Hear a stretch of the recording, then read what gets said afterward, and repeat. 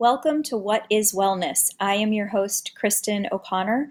I have been a private chef for the past 10 years, following clients around to help them achieve optimal wellness for themselves through food, from the deserts of Morocco all the way to a random boat in the middle of the Pacific Ocean and pretty much everywhere in between.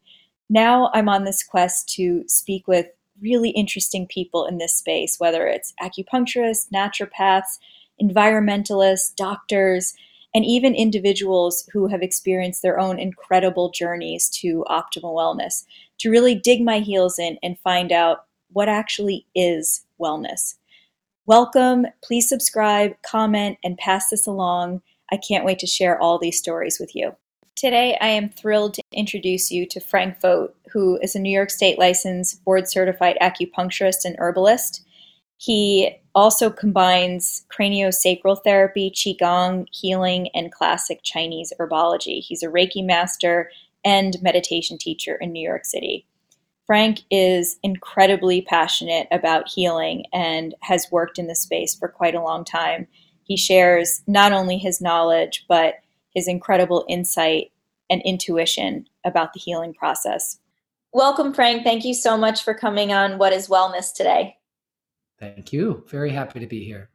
So before we get into kind of the more, detailed aspects of acupuncture, can you give everybody kind of an overview of what acupuncture is and how it works as a mechanism for healing? I think so. I hope so. I mean, I remember when patients used to come to see me at the beginning of my practice. And so I was barely like 30 years old and I looked very young. And they would nervously ask me like, how does acupuncture work? And I'd be like, I don't know. And then they'd be like, well, how long have you been practicing? And I'd always say, oh, this is my first week.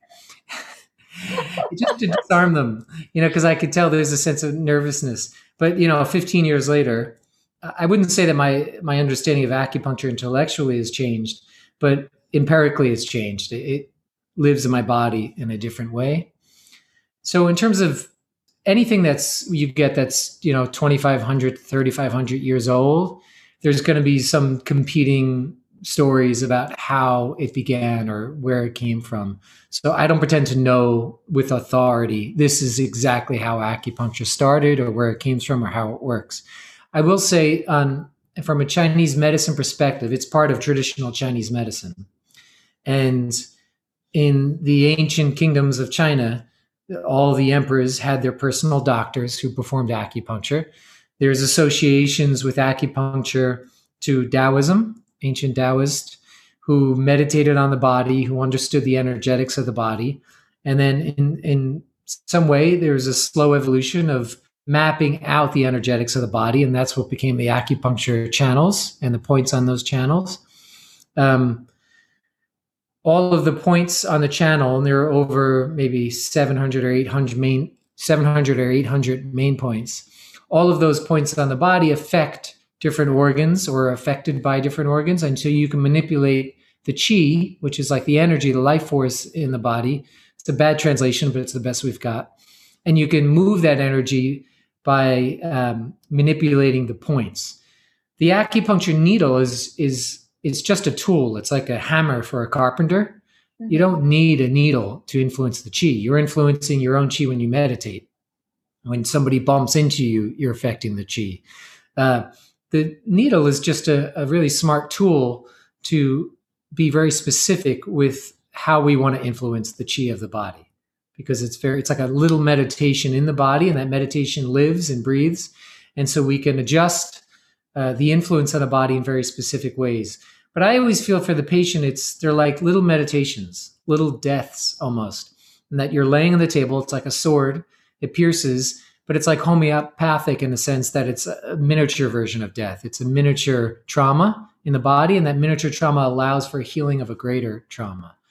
So once we start to affect the body's energy, then we can start to heal things. And we figure out where the energy is flowing and where it's not flowing. So from a biomedical perspective, there are some translations of that. There's no one exact theory. But basically, at all of those acupuncture points, there are also areas where there's a lot of communication between a lot of different systems. And so when you needle, you're causing an immune response, and that immune response activates the body at those communication centers, which helps the body communicate with itself. Once the body communicates with itself, it knows how to heal itself. And so you're activating the body's own healing capacity. Also, if you took like an MRI of the brain, when you needled certain areas, it would correspond to activity in the brain. So not at exactly the area you're needling. So if I needle in the knee, but it's on the liver channel, let's say, the area in the brain that corresponds to the liver might have more activity than the knee. So we know that there's an intelligence of the body, and all this has to do with fascia, connective tissue, nerves. There's so much more to the body in the structure of it and in the communication that has to do with the immune system, that has to do with energy levels, that has to do with vitality overall. That's way more subtle than just a hormone or an organ or things like that. That's incredibly fascinating. It actually reminds me of the Rumi quote.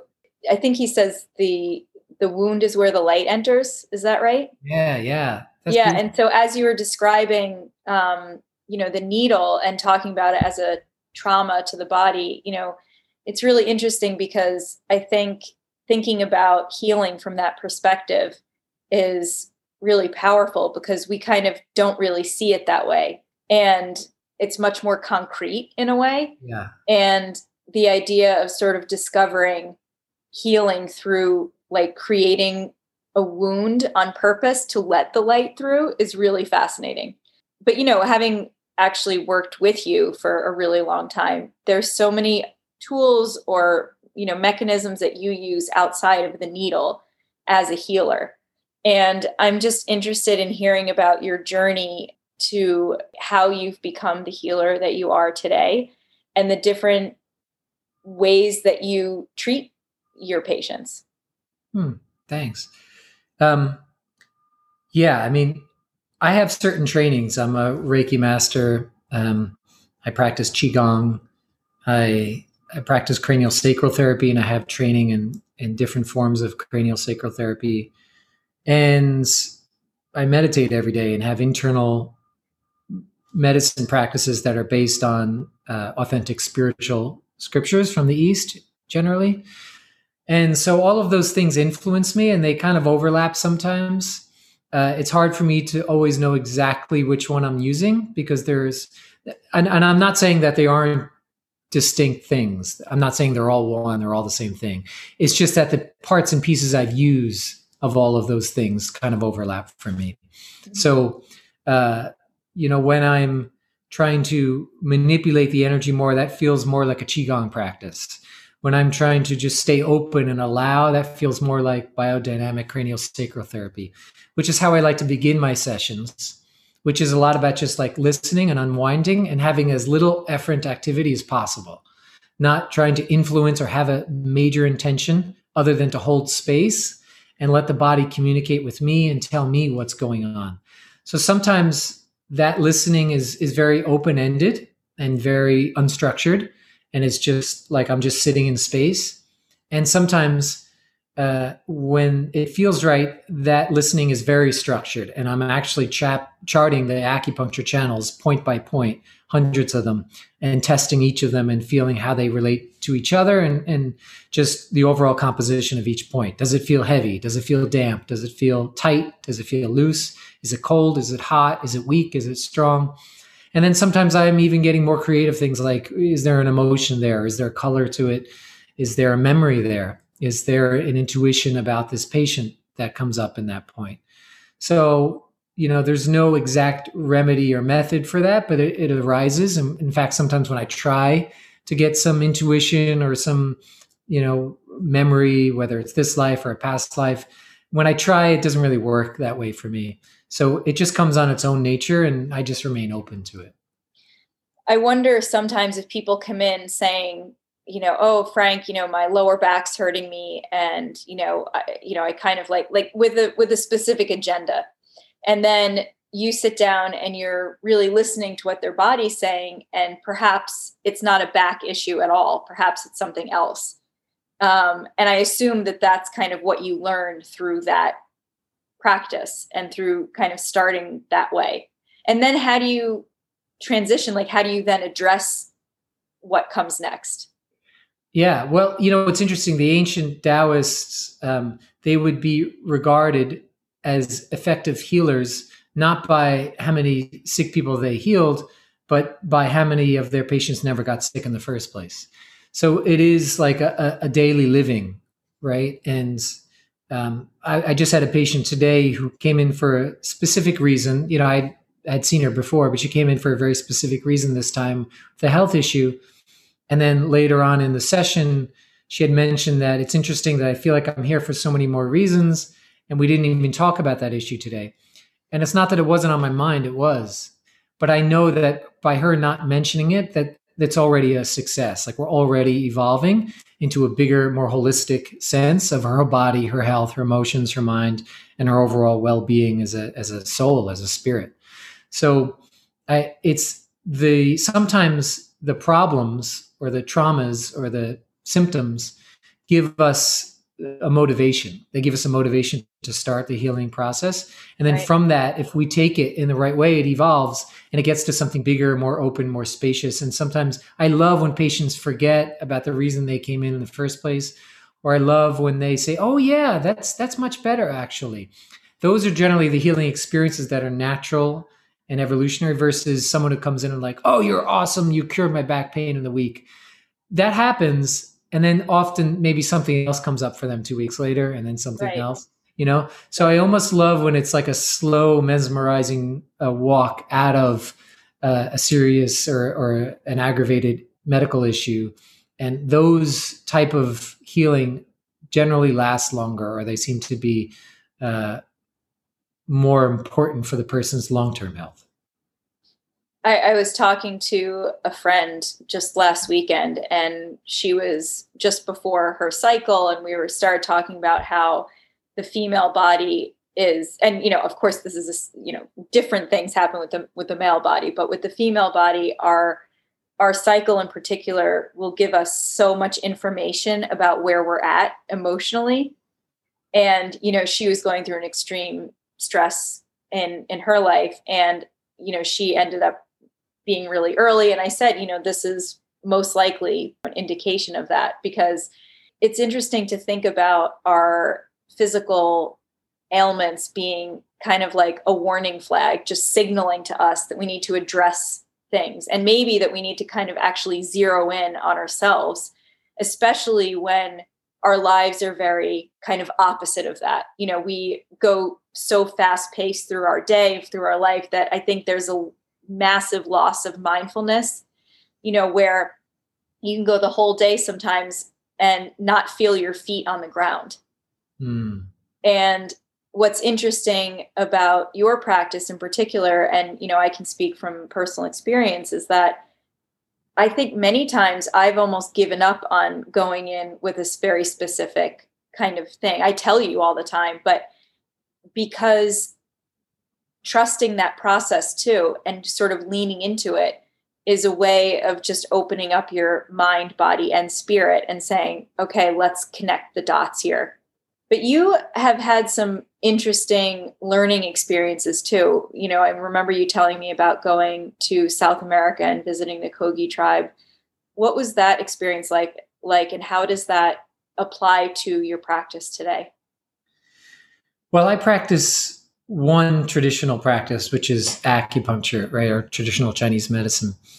But the Chinese in particular were just very good at note-taking. They also had a massive nation. So a lot of the tradition survived pretty well. And there's all empirical. The Chinese wrote a lot of things down, and they had a massive civilization, so that we have access to that ancient wisdom, right? In other cultures and other places of the world, sometimes smaller, sometimes more remote, we don't have that luxury. We don't have 3,000 years of written down things to go through. And sometimes that's on purpose. Sometimes there are ancient sacred traditions that only wanted to pass down their wisdom word of mouth, right? And they didn't want everything written down so it couldn't be misunderstood or manipulated. So I've journeyed around the world to study some of the more remote traditions of the world, whether it's healing or spirituality. And yeah, they've had a huge impact on me. And one of them was the Kogi journey, which is, so the Kogi tribe are in the northeast of Colombia in the Sierra Nevada mountains. They really were untouched by any civilization up to the 1990s. Even when the conquistadors came 500-600 years ago, they initially had access to them, and then the Kogis were threatened by the conquistadors, and so with the slave trade and such, and so they went up to the top of the Sierra Nevada, difficult to get to, a dangerous jungle in some regards, and were left there untouched. And even as populations grew in the 20th century, were left pretty much alone, in part because of the drug trade and such of Colombia. It left that area sort of dangerous and remote to get to. But in the 1990s, the Kogi sought out a vehicle to communicate with the world because they saw that their mountain was changing. The Kogi view their mountain as the mother, as the sacred home of the earth, really, and that they are the keepers of that. So they call themselves the elder brothers and sisters, and the rest of the world the younger brothers and sisters. And they make these sacred, in Spanish, it translates to pagamentos. They have their own language, the Kogi, obviously. But those pagamentos are offerings. They're offerings to the earth, and they do them at sacred sites, kind of like acupuncture points. And they'll put in beads, needles, not needles, but beads, stones, crystals, things that are of value to them and that are valued of the earth. And they'll place them in these sacred spaces to keep the earth harmonious. But they believe that because of some of the damage that's been done to the earth, mostly through drilling of minerals and obviously of oil, and of the stealing of sacred objects from the Kogi and other sacred tribes, they feel like the earth is angry, that Mother Nature is angry at that, and that some of the climate change and weather pattern changes that we've seen over the last few hundred years especially are due to those events. And so they have a warning. They had a warning, and they first talked to the BBC in 1991. Robert Herrera was the reporter, and he made this beautiful documentary film about the Kogi. I think it's called From the Heart of the World. And it's so wonderful. It's fabulous. And they gave him access to stay with them and be with him. And so 25 years later, I was given access thanks to a very good friend of mine, Ana Maria Velasco, who had previously trained with Kogi herself, and she's a yogi. And so she had built a trust with them. And then, so we took a little film crew down there with my friend Tad Fettig and my brother-in-law, Tom Maroney. And we filmed with the Kogi, and we stayed with them for a few weeks. And it was really amazing. We slept in the jungle with them, and their wisdom is just so sublime. And so their healing practice is very much about, like, I would translate it as like the karma of things. That's not what they call it, but it's like they have a mamo, the equivalent of a shaman. But the mamo heals by really looking at the core reason why an affliction is there in the first place, why a disease is there, or with the earth, why a problem is there. And it's always behavioral. So they'll look to a behavior and say, okay, the behavior was awry with this. Here's how you're seeing it. They believe that every thought injures or creates a new world, right? So it's really working at the level of thought to create healing. We learned that that's a very difficult thing to film. Yes, I can imagine. Yeah, You can't film people's thoughts. Yeah, and the pretty much it becomes pretty clear that the mamo is effective when he can read the person's thoughts. It's not just what they're saying to you. So yeah, that was an extraordinary experience to spend time with them, and they communicate with other worlds. And we're walking in the jungle, and they look at a rock, and they see the like markings on a rock, and that to them is a library. It's a book of the universe, and they can read it and translate it. We were walking in the jungle with an older mamo. Maybe he was 70 years old or late 60s. And he was barefoot, and he was walking behind us, and we were walking slower to make sure we didn't get too far away from him. And then it dawned on me finally that I was like, oh, I really shouldn't be walking in front of him. He should be walking in front of us. So I allowed him to walk ahead. And as soon as he got ahead of us, he flew. Like he was like a jaguar. And he was so fast, and we had a hard time keeping up with him. And he was just like flying on rocks and stuff. So they definitely have a different physical way of relating to the earth. And the reason they wear bare feet is because they don't want any separation of connection between themselves and the mother, which is the earth. Wow, that had to be incredibly powerful. It really was, yeah. And the idea that they're getting to the root of what's going on and where the illness is coming from, and starting with the more, I guess, spiritual side of illness. does that come into play with meditation and, an approach to how we can heal ourselves and work on healing ourselves and even be preventative in our own approach to healing? Is that something that comes into play? Yeah, I think that's a great question. I think that every other remedy is just short term, really. They're important because sometimes we need short term remedies to gain momentum and to feel better and to have more clarity. So that's why treating the body is really important. When a patient comes in, I also want to give them physical ease, because without that, it's very difficult to see clearly and to have peace of mind. But once you have that peace of mind, once you have some brevity, you have a little respite from discomfort or disease, then you can start to look at the true causes of things and where things actually arise from. And it's always in our worldview. It's always in how we hold the world and how we hold our experiences. And that doesn't mean everything is our fault. The opposite, in a way. It just means that there's a freedom in releasing. There's a freedom in letting go, so that we're not holding on to things in one specific way that's causing us harm or somebody else harm. And so you become your thoughts, in a sense that you become the way you hold the world becomes the world that you end up experiencing, right? So the way that I hold my experience will affect how I am held by the world. And it's always, but the problem is it's not always sequential. And so we don't understand things because they're not sequential. So I treat you really nice and you bite my finger and I'm like, why the fuck did you do that? I was really nice to you. And there's no comprehension. So it's like things seem random and then we don't understand and we feel victimized by the world. When in truth, in some time before, I injured someone else, right? The dose might not have been the same. The doses can be very different, right? In some small way or larger way, I affected somebody else in a way that forced me to experience you in a way that caused me pain. And so I'm always trying to understand. I might not remember. In some spiritual traditions, they think of it as a past life probability. So it's not that you always know what caused it, but when you realize that it starts and begins with you, it gives you a freedom. It gives you an opening. The other part of that is with karma, and that's really what we're talking about, right? Is that you never use karma as a weapon.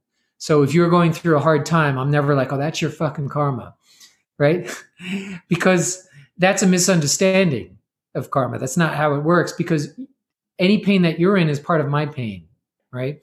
And that's my karma to see you that way, because I don't know for sure how you experience your world on the inside. I only know what I see.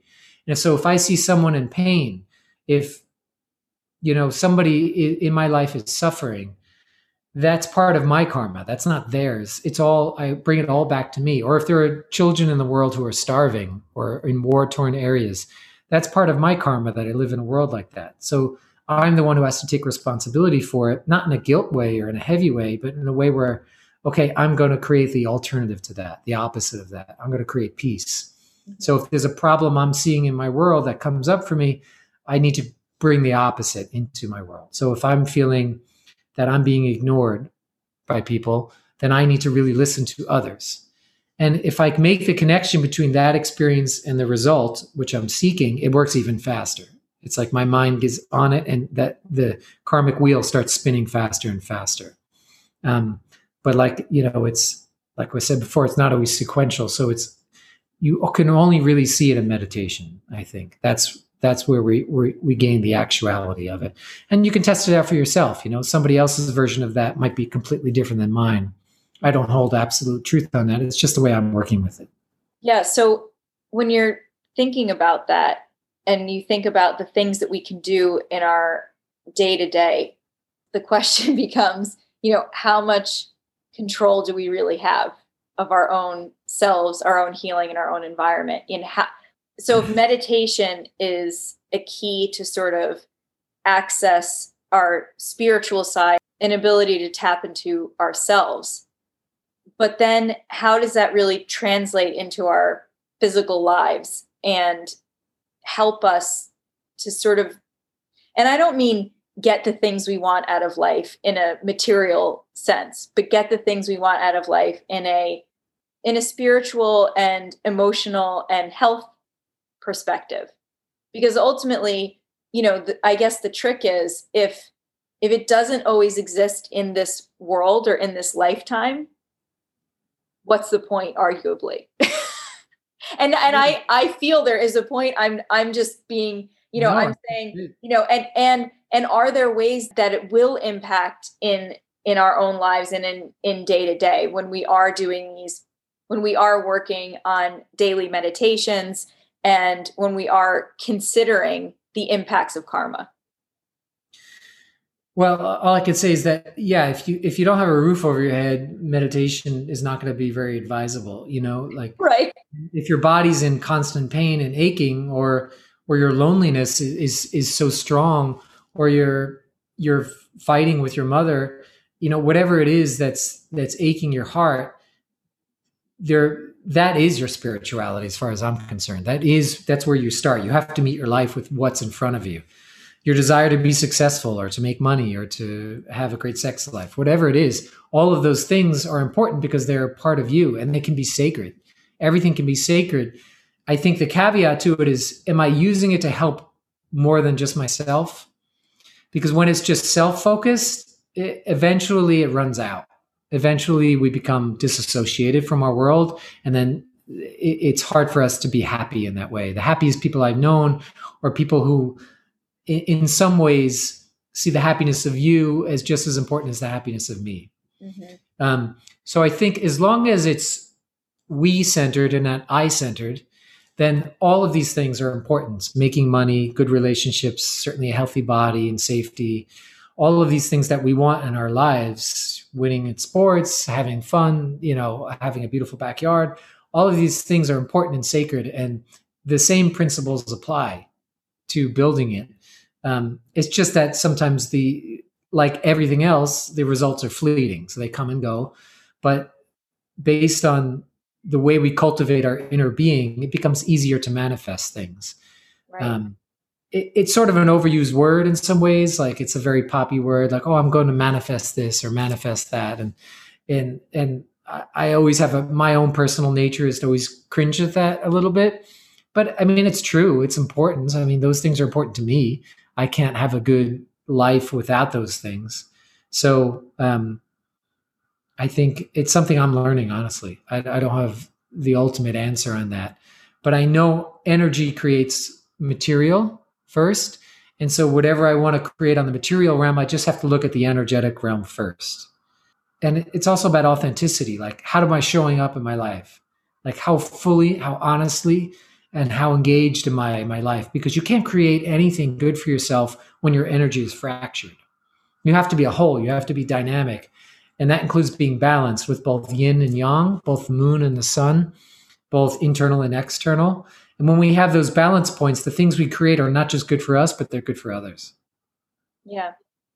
It reminds me of that, the Buddhist philosophy that we are all part, like, our bodies don't start and stop with our physical, like our skin, and that actually in meditation, I think you've taught me this too, but in meditation, you sort of, what an interesting kind of thought process is to really understand that we're all one, and that connectedness can be really powerful. And I think there was a study that was talking about a group of people in a small town who started meditating and how that impacted the overall town in terms of crime and how powerful it can be. And that's kind of goes back to the community sort of aspect of what you're talking about, that this isn't just individual. This is really has to do with understanding that and in a way it's really wonderful, because if we are just these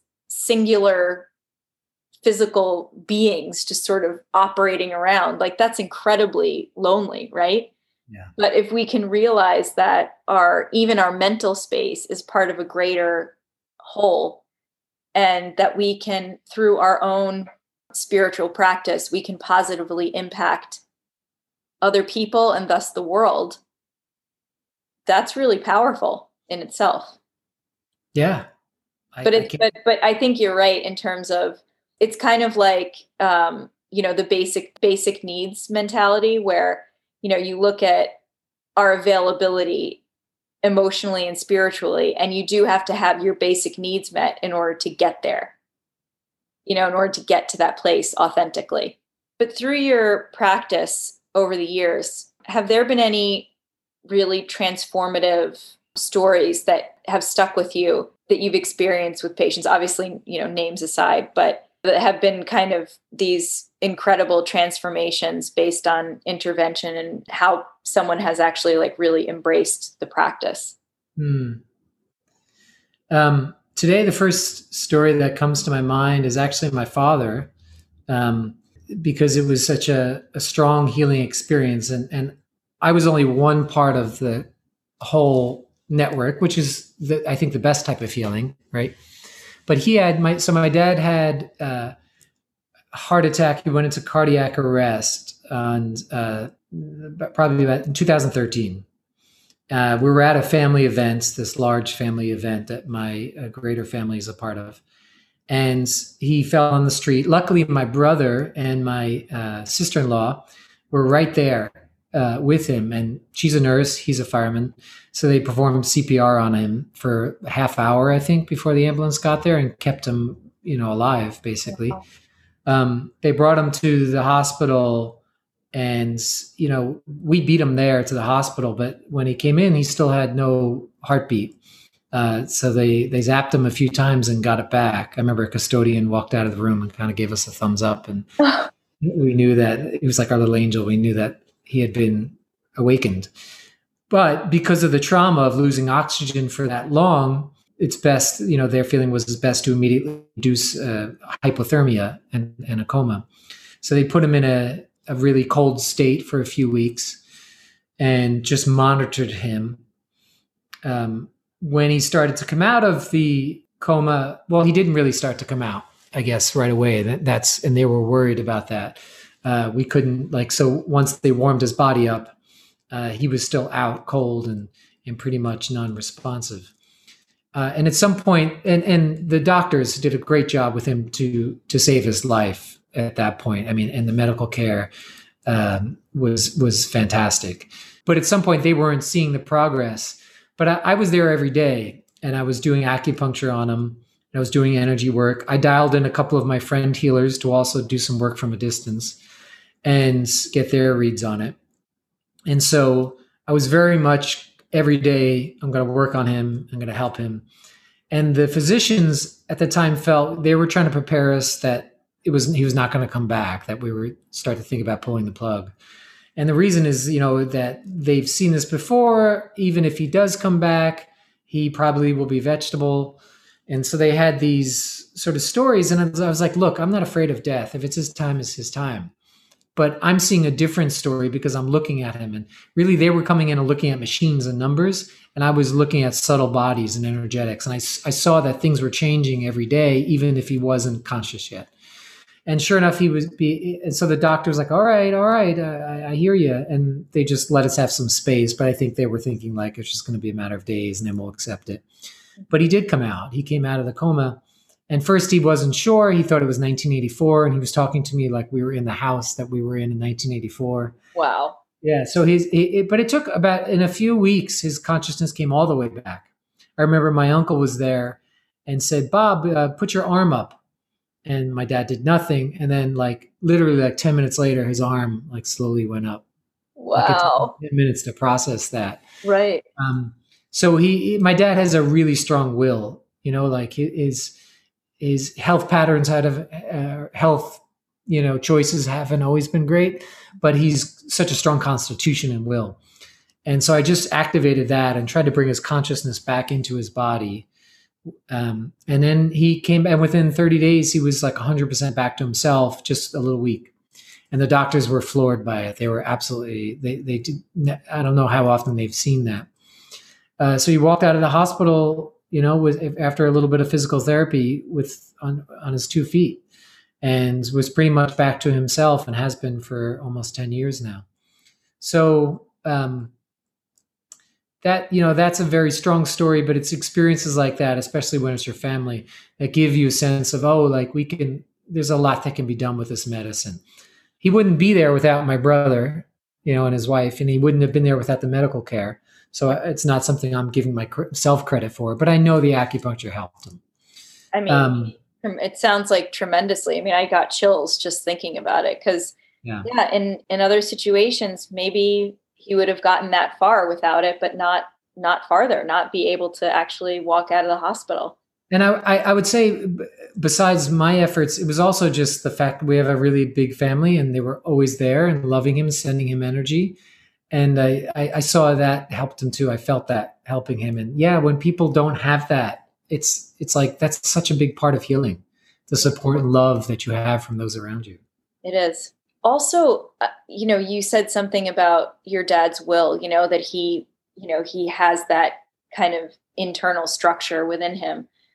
And I think a lot about the willingness to show up for your own healing and how powerful that is. Because and it's interesting because I think about it a little bit, and this is a bit different, but I think about it from the food perspective too, right? I'm a chef. And so I always ask people if I'm coaching them, what's your starting point?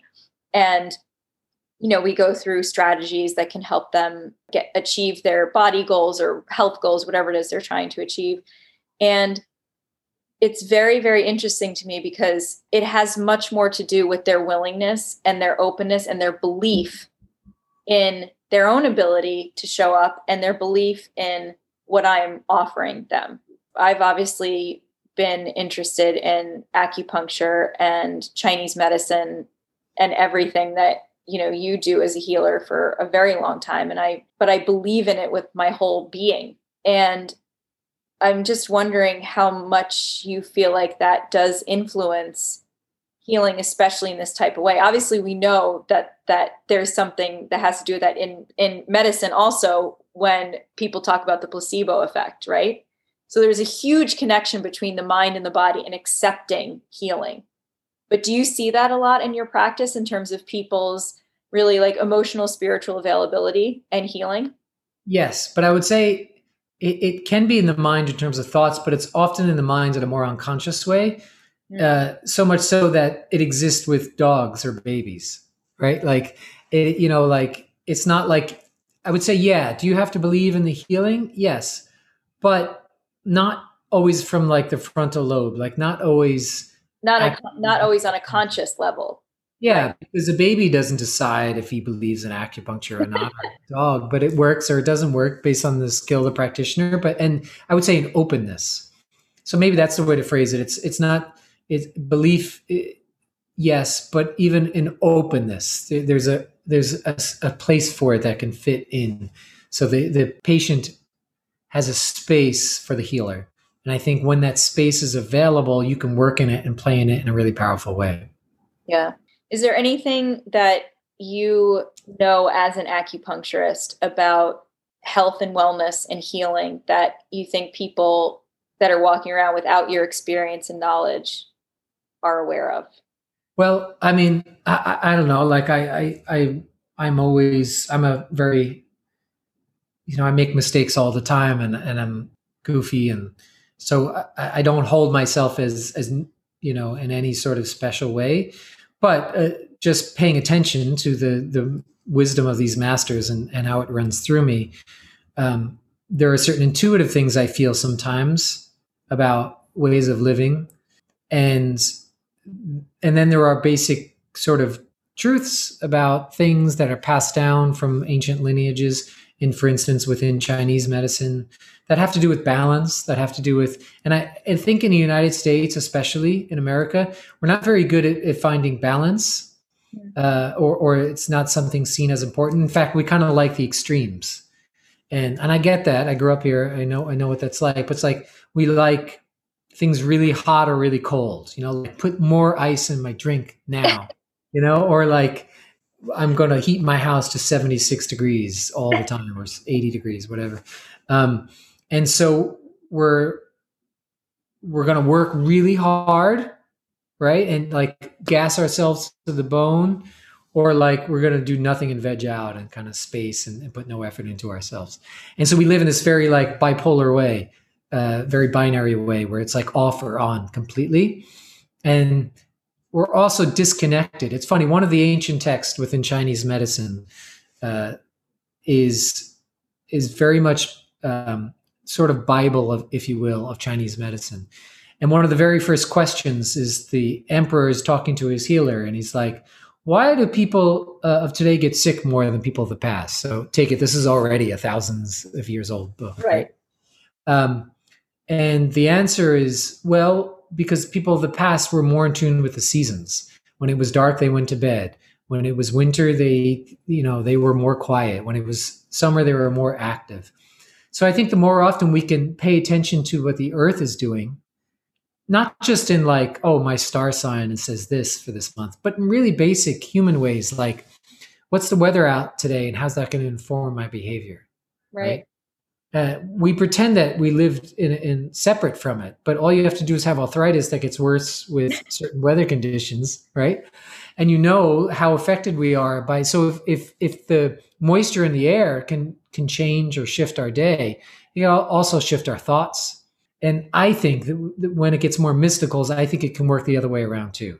So I think the physical environment that we live in is affected by the people and how they think and how they live and how they hold things. And that shifts and changes the environment, the weather, and then it creates the very structure of the life we live in. There are certain areas of the planet that are much different now than they were when different civilizations lived on them. And it's not just because of pesticides or suburban home explosions. It's also in the thoughts of the people. It's also in the energy that people carry, whether it's trauma or whether it's belief or faith on a more positive level. These things change the environment that's around us, and it creates a new physical reality. And that to me gives me hope. And when you meditate and when you listen to the seasons and you listen to the earth and the elements, you can begin to feel that happening at very subtle levels. I mean, you can even feel, and this is just like a small thing, but you can feel the difference in the energy in different cities or towns. You can feel something like a vibration that is different, and people describe it in all different ways. They don't necessarily say that, the pulse of the city or whatever it is, but there is a different feeling that people know inherently from a different place. Absolutely. And yeah, I find that a fascinating connection, because I think people don't necessarily really think about it that way, which makes sense, but that can then have an effect back to the planet and to the seasons and everything that's going on around us. When a plane lands somewhere new that you're going, instead of like the first thing we're doing is like, when am I going to get out of this plane? How long is it going to take me to get out of this plane? How long are we going to taxi? Why is this person getting their luggage in front of me? Instead of our mind kind of focusing on those things, we could just sit down in the seat and just think, what is the energy like in this new place I'm in? What does it feel like? What does my heart feel like right here? How's my breathing? Which is part about my own story, but then you begin to feel things that are about the environment. And the quieter we can get ourselves, the more we feel the environment. And so whether it's a new country, a city, or your neighbor's house, when you put yourself in a new environment, if you're quiet and you listen, you can feel the energetic changes and the shifts. And then using that as a guide intuitively, you can begin to be more useful or be more in line or harmonious with what's around you, if that's what you want to be. I think that makes sense with even just your day to day. I mean, and even just being a human being walking around, I don't think that a lot of people, me, myself included, take the time to really be still. There's this urgency, there's rush. There's also, I think, a fear of a quiet mind and what that brings up. And so a lot of people are hyperstimulated and don't really take the time to sit back and say, I'm here right now. What am I feeling? What am I sensing? And then how do I react to that or become one with it, really embrace it and lean into it? I think 75%, I'm just throwing that number out there playfully. I think 75% of the world's problems would be erased if we spent the first minute of connection with every person we come across in silence. In time. It's because it would we would start to feel things and pay attention to things outside of what our minds are screaming at us, right? Outside of habit, outside of momentum. And that's when we begin to be really present. And when we are really present, we can hear and see other people. Yeah. I actually had an experience like that very recently. And I think it enables you to also, the idea of listening to your gut, which really is just being quiet and giving the space for the reality in front of you to exist. Right. And it's rare that you can do that with somebody else, that you can sit in silence and just look at each other and feel an understanding and let it be what it is and trust that. Yeah, because sometimes you can't. I mean, sometimes people aren't ready for that, and you have to hold silence in a more subtle way, perhaps. I remember, and bless her heart, my grandmother was a definite spiritual inspiration for me. But I wouldn't say she would sit with you in silence. So I remember I decided one day, I was like 20, that I was going to just sit at the table, and rather than just chat about mundane things, I was just going to sit with her and not say anything and just be present. And that night, she gave a call to my mom and was like, "What's wrong with Frankie?" She was like deeply depressed or something. I get it. It's sometimes that's very uncomfortable for people, especially, sometimes people can come from households or cultures where the gift of gab is really important. Mm-hmm. And so sometimes you have to do the opposite of that. Sometimes it makes people more comfortable to talk. And I've learned that because that's not my habit. When people come into my healing office, this is, so to speak, a healing domain, right? And so I'm gonna dictate the flow sometimes. I'm open to change, but sometimes that means I'm gonna try to encourage people to sit in their own silence. But you can't do that in everyday life. They don't want that from you. Yeah. So I have to learn, and I've had to learn how to engage people in the way that they need to be engaged rather than what I think they need. Interesting. As we wrap up here, I ask everybody this question at the end, but Frank Vogt, from your experience in your life and your very unique perspective, what is wellness to you? Yeah, it's a very deep question. What does it mean to be well? Is it the absence of disease, or is it the presence of happiness or joy? I think it's probably different. People have different goals for what that means. But for me, I would say that wellness is a sense of detachment from things. And I don't mean detachment not present. I don't mean detachment not involved or not wanting or not having desire or not being excited or being heartbroken, any of that. But not being confused, not being rattled by things. I think that is the very beginning and essence of wellness, because immediately when we can be in a state of detachment, we aren't pulled asunder by things all the time. And we get to live our best life. We get to live our destiny. The mind just goes, it's the wheel of fortune, right? The mind goes and turns and turns and turns. And most of it is fictitious. Most of it is a projection, maybe all of it. And so if our essence of our spirit follows the mind all the time and it says, oh, that's me, that's my thought, that's my experience, that's my interpretation, that's who I am, I'm just like this, and the mind follows that all of the time, it's going to be a bumpy ride. And I think fulfilling your deepest desires and being the person you really want to be in this life is impossible from that point of view.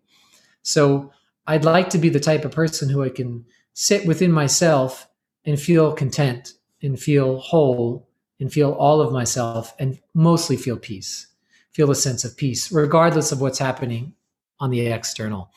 And then I can meet. And so I can meet a heartbreak, or I can meet anger, or I can meet sadness with that sense of peace and contentment. So I'm not trying to push it away or keep it away from myself, but I just want to meet it. I want to juxtapose the pain with the peace and the contentment. And if I have both of that, it means that I'm whole and I'm complete.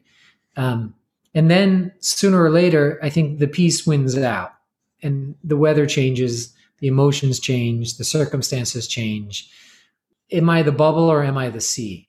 Right? The bubble sits on the sea.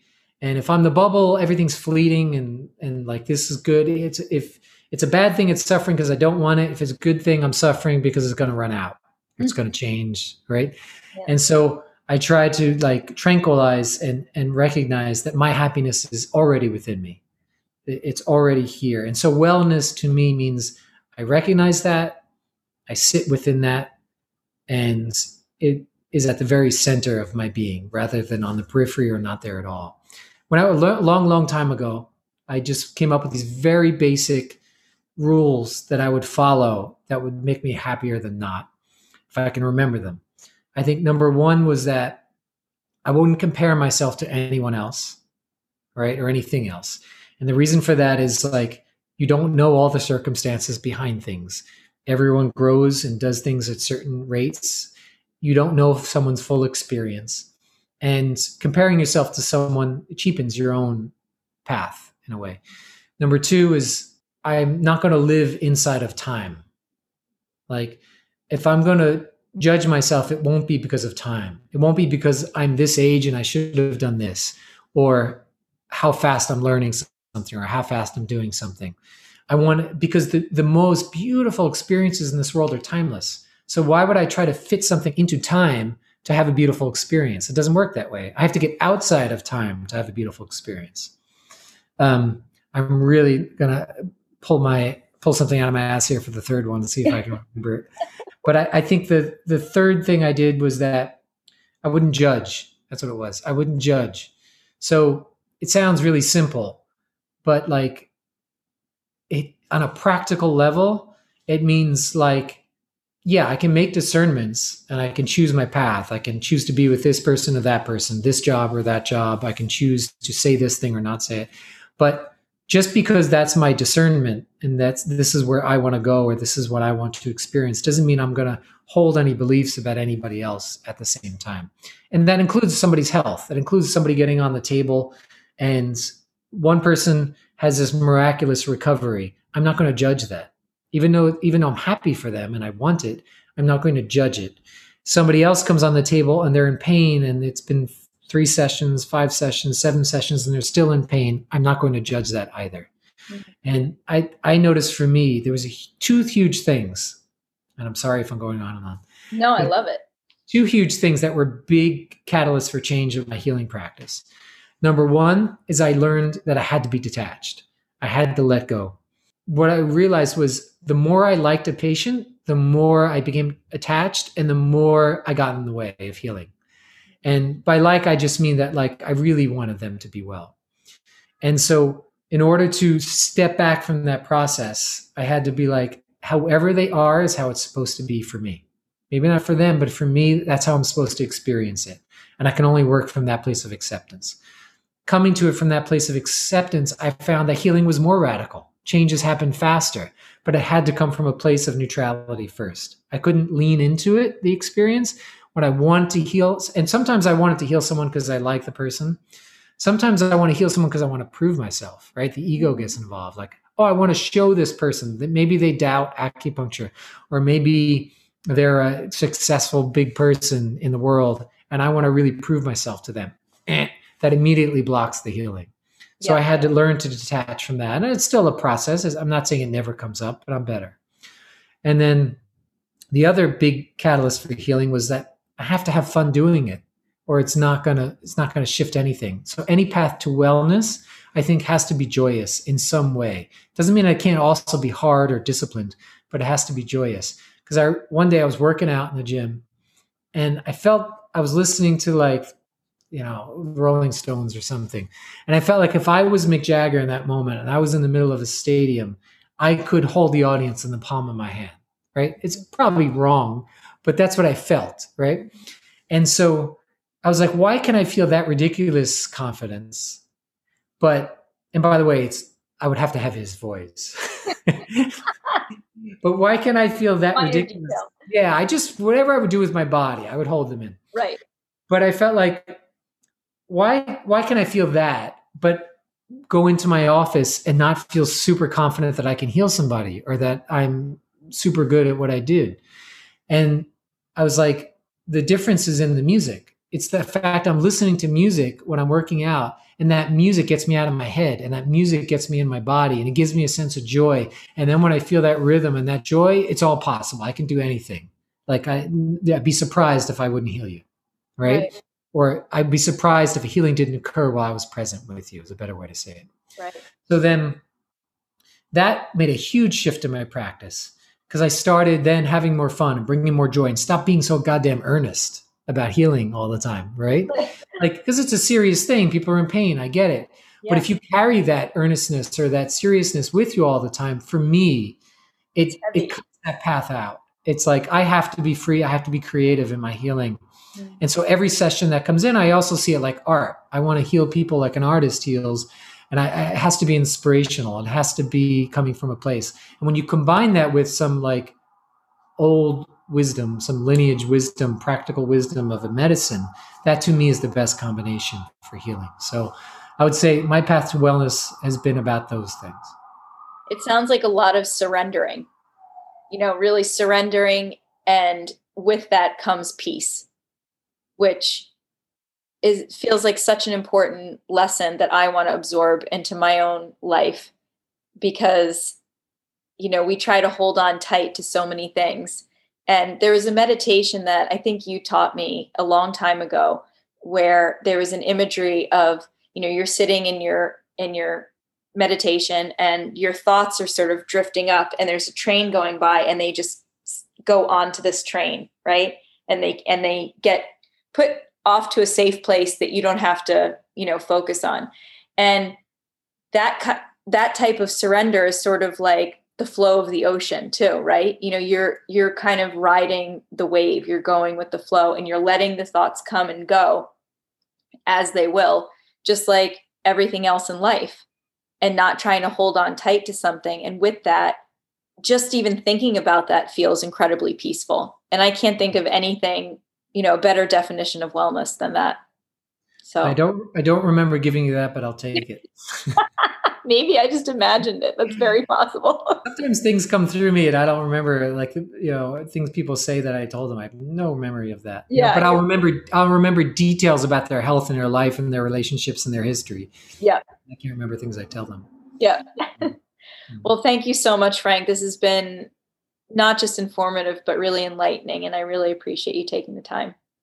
Well, I think what you're doing is magical. It's wonderful. And eating and food and nutrition, all of these things are so vital and so important. It's probably the thing people need to go to first when they want to change their health. So you doing that and then talking about it and connecting it to all this healing and wellness, I think is awesome. Thank you all so much for listening. Please don't forget to subscribe, comment, and share if you don't mind. It really means a lot to me. Our next guest is Poppy Jamie, who wrote Happy Not Perfect. Cannot wait for you guys to hear what she has to share. Thanks so much. Have an amazing day.